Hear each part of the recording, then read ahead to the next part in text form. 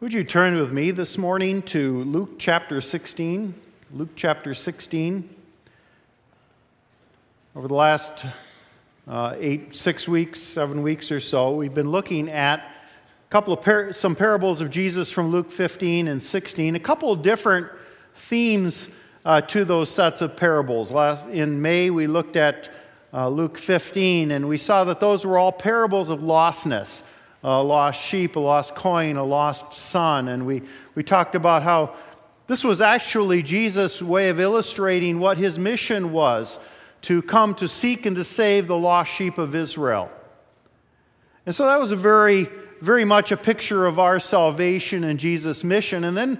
But then when we move to Luke 16, it's like Jesus changes gears and he deals with some things that are a little bit more earthy.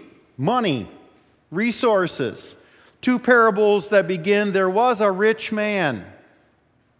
And yet, this look at resources is also looked at from not just an earthly perspective, but an eternal perspective. How do we use our resources keeping eternity in mind? And we saw last week in the parable the shrewd steward, or the dishonest steward, as some people call him, that the way that the disciples were to use his example was just as he used his resources to win friends for himself for the future. So Jesus is saying, be wise and cunning like the ways of the world, and using your resources, which you can't take with you, to make friends for the kingdom of God, whom you can take with you into eternity. And now we turn to one more rich man parable, if you will, and it also looks at resources and the use of resources from an eternal perspective, even more so because it brings us into heaven and hell and a conversation between the two. So let's look at Luke 16, verse 19 to 31. Luke 16, verses 19 to 31. We know this as the rich man and Lazarus often, although I'll be calling a rich man poor man. There was a rich man who was dressed in purple and fine linen and lived in luxury every day. At his gate laid a beggar named Lazarus, covered with sores and longing to eat what fell from the rich man's table. Even the dogs came and licked his sores. The time came when the beggar died, and the angels carried him to Abraham's side. The rich man also died and was buried. In Hades, where he was in torment, he looked up and saw Abraham far away with Lazarus by his side. So he called to him, Father Abraham, have pity on me, and send Lazarus to dip the tip of his finger in water and cool my tongue, because I'm in agony in this fire. But Abraham replied, Son, remember that in your lifetime you received your good things, while Lazarus received bad things. But now he is comforted here, and you are in agony. And beside all of this, between us and you, a great chasm has been set in place, so that those who want to go from here to you cannot, nor can anyone cross over from there to us. He answered, Then I beg you, Father, send Lazarus to my family, for I have 5 brothers. Let him warn them, so that they will not also come to this place of torment. Abraham replied, They have Moses and the prophets. Let them listen to them. No, Father Abraham, he said, but if someone from the dead goes to them, they will repent. He said to him, If they don't listen to Moses and the prophets, they will not be convinced, even if someone rises from the dead. We'll conclude our reading at that point. Would you join me in prayer? Holy Spirit, as you caused Luke to remember, take in these words, this parable, and faithfully have it inscripturated so that we could understand it perfectly without any errors in it. We pray that you now, Holy Spirit, would continue to inspire that word to us, that you would take this word, this story, Help us enter into it as Jesus would like us to. And help us to know how it speaks to each one of us individually and to us as a church. We pray it in Jesus' name. Amen. C.S. Lewis, in his book, The Great Divorce, which I think he probably took the title from this parable that talks about this great chasm between heaven and hell, gives us his imagined depiction of heaven and hell. He kind of violates the parable in that he does have someone go from one to the other, which Father Abraham here says cannot be done. But he, in his imagination, gives us his depiction of the differences between heaven and hell. And as this man in the parable is in heaven, he encounters a parade. And he expects that this parade is being held in honor of a famous saint or an apostle. The dialogue goes this way. Is it? I whispered to my guide. Not at all, he said. It's someone you'll have never heard of. Her name on earth was Sarah Smith, and she lived at Golders Green. She seems to be, a person of particular importance. Aye, she's one of the great ones. You have heard that fame in this country and fame on earth are two quite different things.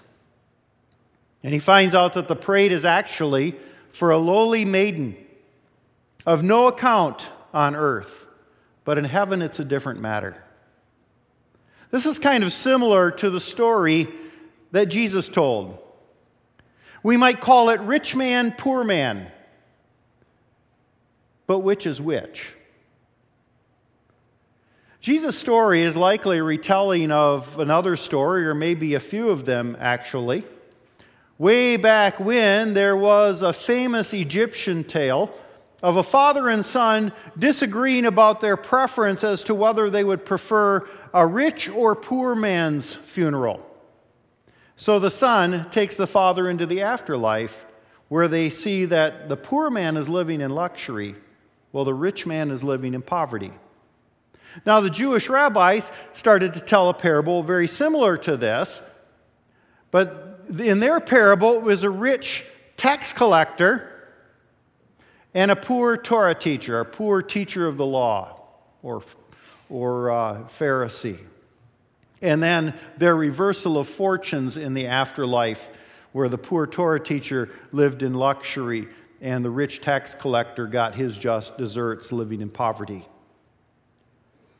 Now, Jesus, as with many of his parables, most of his parables, I'd suggest to you, takes stories that were already out there, that rabbis were already telling, but he changes them subtly, and sometimes not so subtly.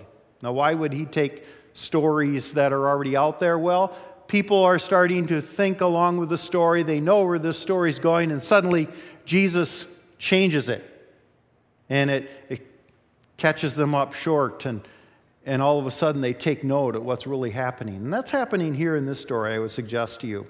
For in Jesus' story, there are two characters, but in this case, they represent the two main classes of the society of his day. There was really no middle class in first century Israel, only the rich and the poor. The rich man was the richest of the rich.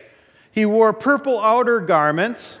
Purple was reserved for royalty because to make purple fabric was rare and expensive. The dye was found in a rare purple snail, and so you'd pay a lot of money to even get anything made of purple. And linen undergarments, which were likely imported from Egypt. It also says he lived in such a way, he lived in luxury, feasted in a way that, according to the verb that's being used here, he feasted in a way that was reserved for the most joyous of Israel's festivals. So the people of Israel, a few times a year, 7 different festivals, one of them is a fast, but at the other festivals, knew what it was like to feast in this way, but this man could do it every day. This was a part of his regular routine. And yet, in spite of all of his wealth, we don't know his name. He's never named in the Bible. We only know that he has 5 brothers who also lived a life of blatant disregard for God and his word. So anyone listening to this parable would condemn the rich man's failure to help out his Jewish brother begging outside his gates, because that's what God commands in the Torah, to take care of those who are poor.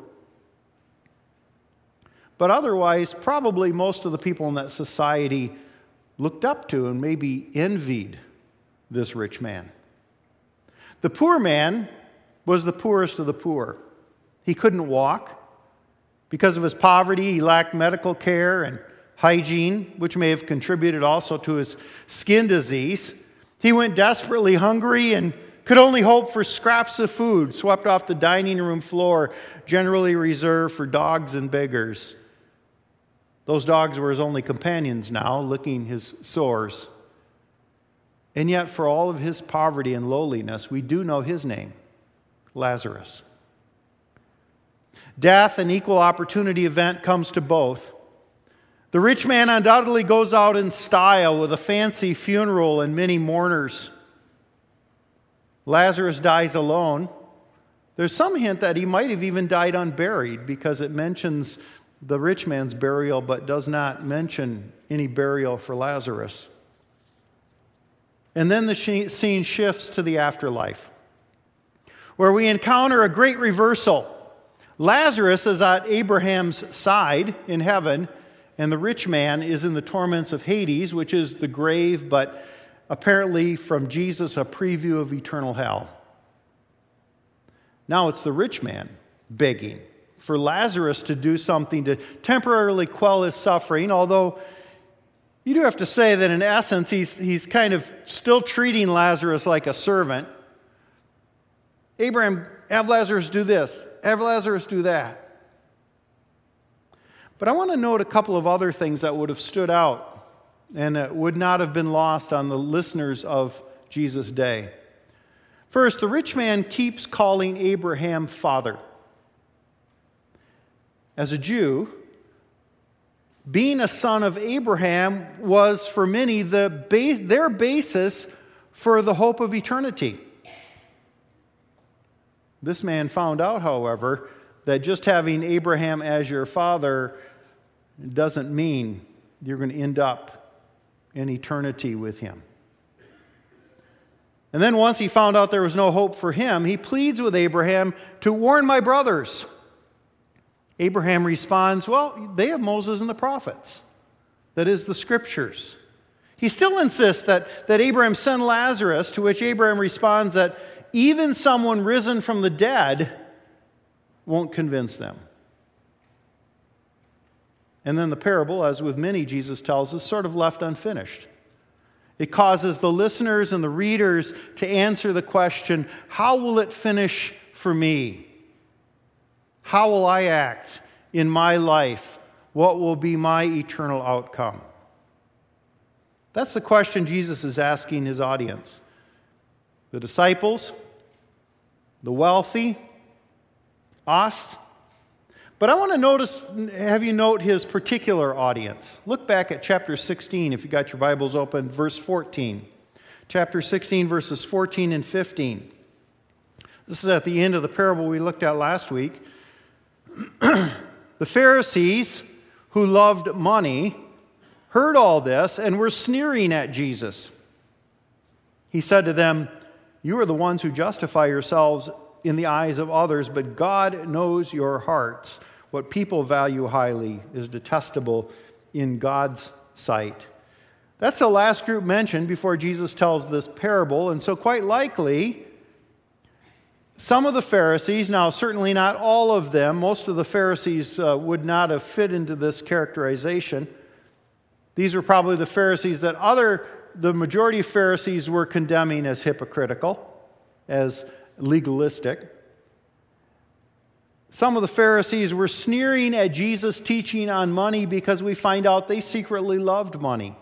Now, being a Pharisee, being a teacher was not a lucrative position, but this tells us something about the attitude of some of them. And Jesus says, other people may not know that, but I know your hearts. And now he seems to illustrate that and to talk to them about their love of money with this parable. So again, Jesus took a known Jewish parable and changed the characters. In the typical rabbinic parable, the Pharisees and even some of the upper class would have easily identified with the teacher of the law, even though he wasn't necessarily upper class. In fact, he was the lowly person in this parable. He would be their hero because of his spirituality. Versus the tax collector, who they believed was a sinner at risk of losing status as a son of Abraham. So in essence, that Jewish parable wasn't so much about the difference between wealth and poverty and a reversal as much as about the difference between being in relationship with God and failing to be in relationship with God. And those who are in relationship with God, they say in their parable, are going to be rewarded, and those who are not are going to go to the other place. But now Jesus changes the characters in order to get these hypocritical Pharisees to identify with the rich man. After all, he was respectable. He claimed to have Abraham as his father, and he was wealthy as well, and they loved money. And for some of the Pharisees, and particularly the Sadducees, that was the purpose in life, to be able to claim Abraham as your father and then get as rich as you could. Well, Jesus knew that the hearts of many of the upper class people, whether Sadducees or Pharisees, he knew their hearts. And this parable highlights, in a sense, the society that the wealthy had created in first century Israel. In Jesus' day, there was a great social divide between the wealthy and the general population called the Am Haaretz, the people of the land, who were sometimes also viewed as social and or moral outcasts. They were the hoi polloi in Greek. They were the people that were just the commoners, but often the religious leaders would look down their noses at them and assume some things about their morality. Well, the wealthy were contributing to an atmosphere that made a person like Lazarus have to beg. Now, the rich man himself is not overtly wicked in this parable. He's just indifferent to the needs of the poor, especially the one at his doorstep, which flies in the face of the character and commands of God. Interestingly, if anyone had questioned them about their attitude to these folks, the people of the land, these people that they saw as kind of lower class citizens and maybe lower class in morality as well, if anyone questioned them on their attitude, they would have replied, they have Moses and the prophets. Let them listen to the law and repent. So Jesus is actually using their very words against them. They also believe that a good, sober life would be richly rewarded, and a bad, hedonistic lifestyle, which is often assumed about the common folk, would be punished in the afterlife. And so that rabbinic parable Jesus is probably modeling his parable on really spoke to the heart of their theology. You live good, you're going to be rewarded. You live a wicked lifestyle, a bad lifestyle, you're going to find yourself in poverty, even if you're rich on earth.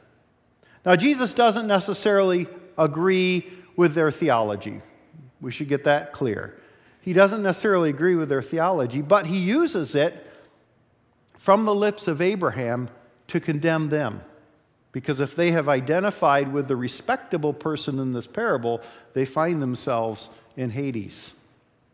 So Jesus tries to show them the natural outcome of their under-the-sun lives, of their love of money, and it is Hades and eternal punishment. Many Jews believed that being sons of Abraham guaranteed their eternal standing with God. They even believed that Abraham would intercede with God for them. But Jesus shows them it just isn't so.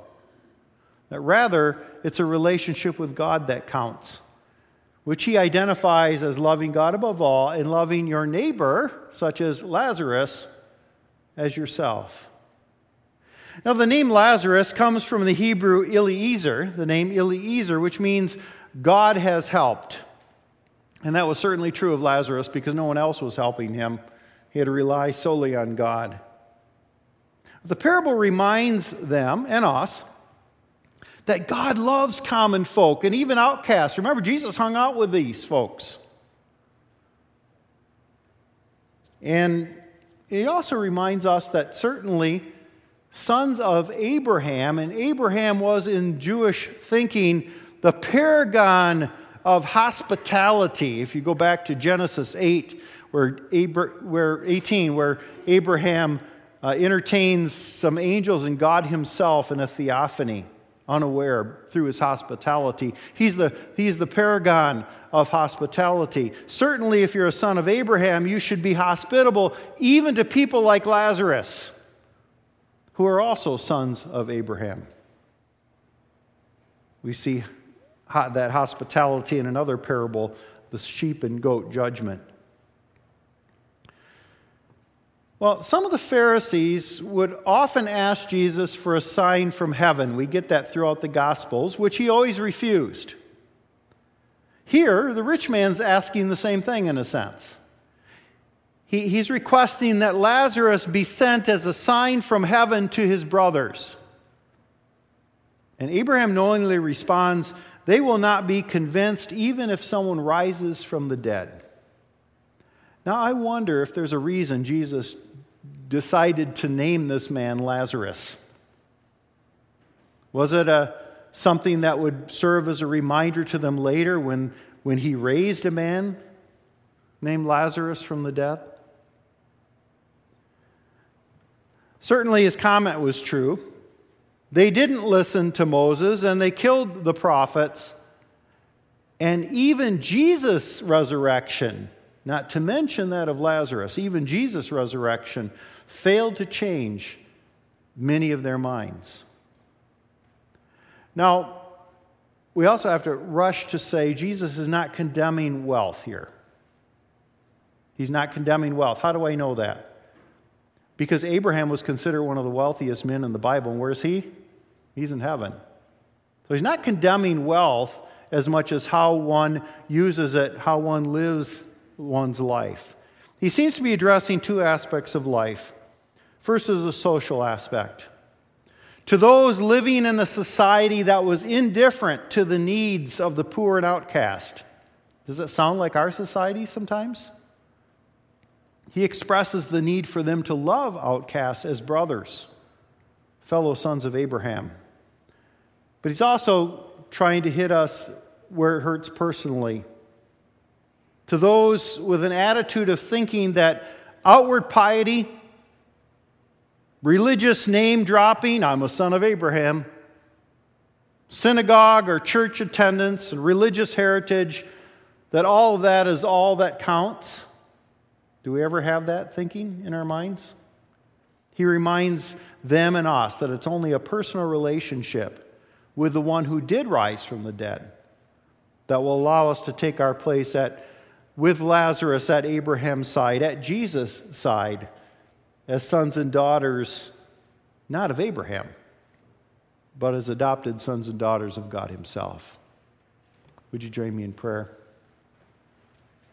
Father God, as we prepare to celebrate communion this next Sunday, as we seek to focus on our relationship with you and what you've done for us, help us to remember that it is all about a relationship with you. Not about what we do, not about who we know, not about what names we can drop, not about how much we have. But it's all about a relationship with you and then that love of God flowing out in our love for a neighbor. Help us to be so in love with you that in this next week we would just naturally show that love, your love, to our neighbors as well. We pray this in Jesus' name. Amen. Would you join me now as we sing, I'd Rather Have Jesus. I'd Rather Have Jesus. We'll stand and sing the three stanzas.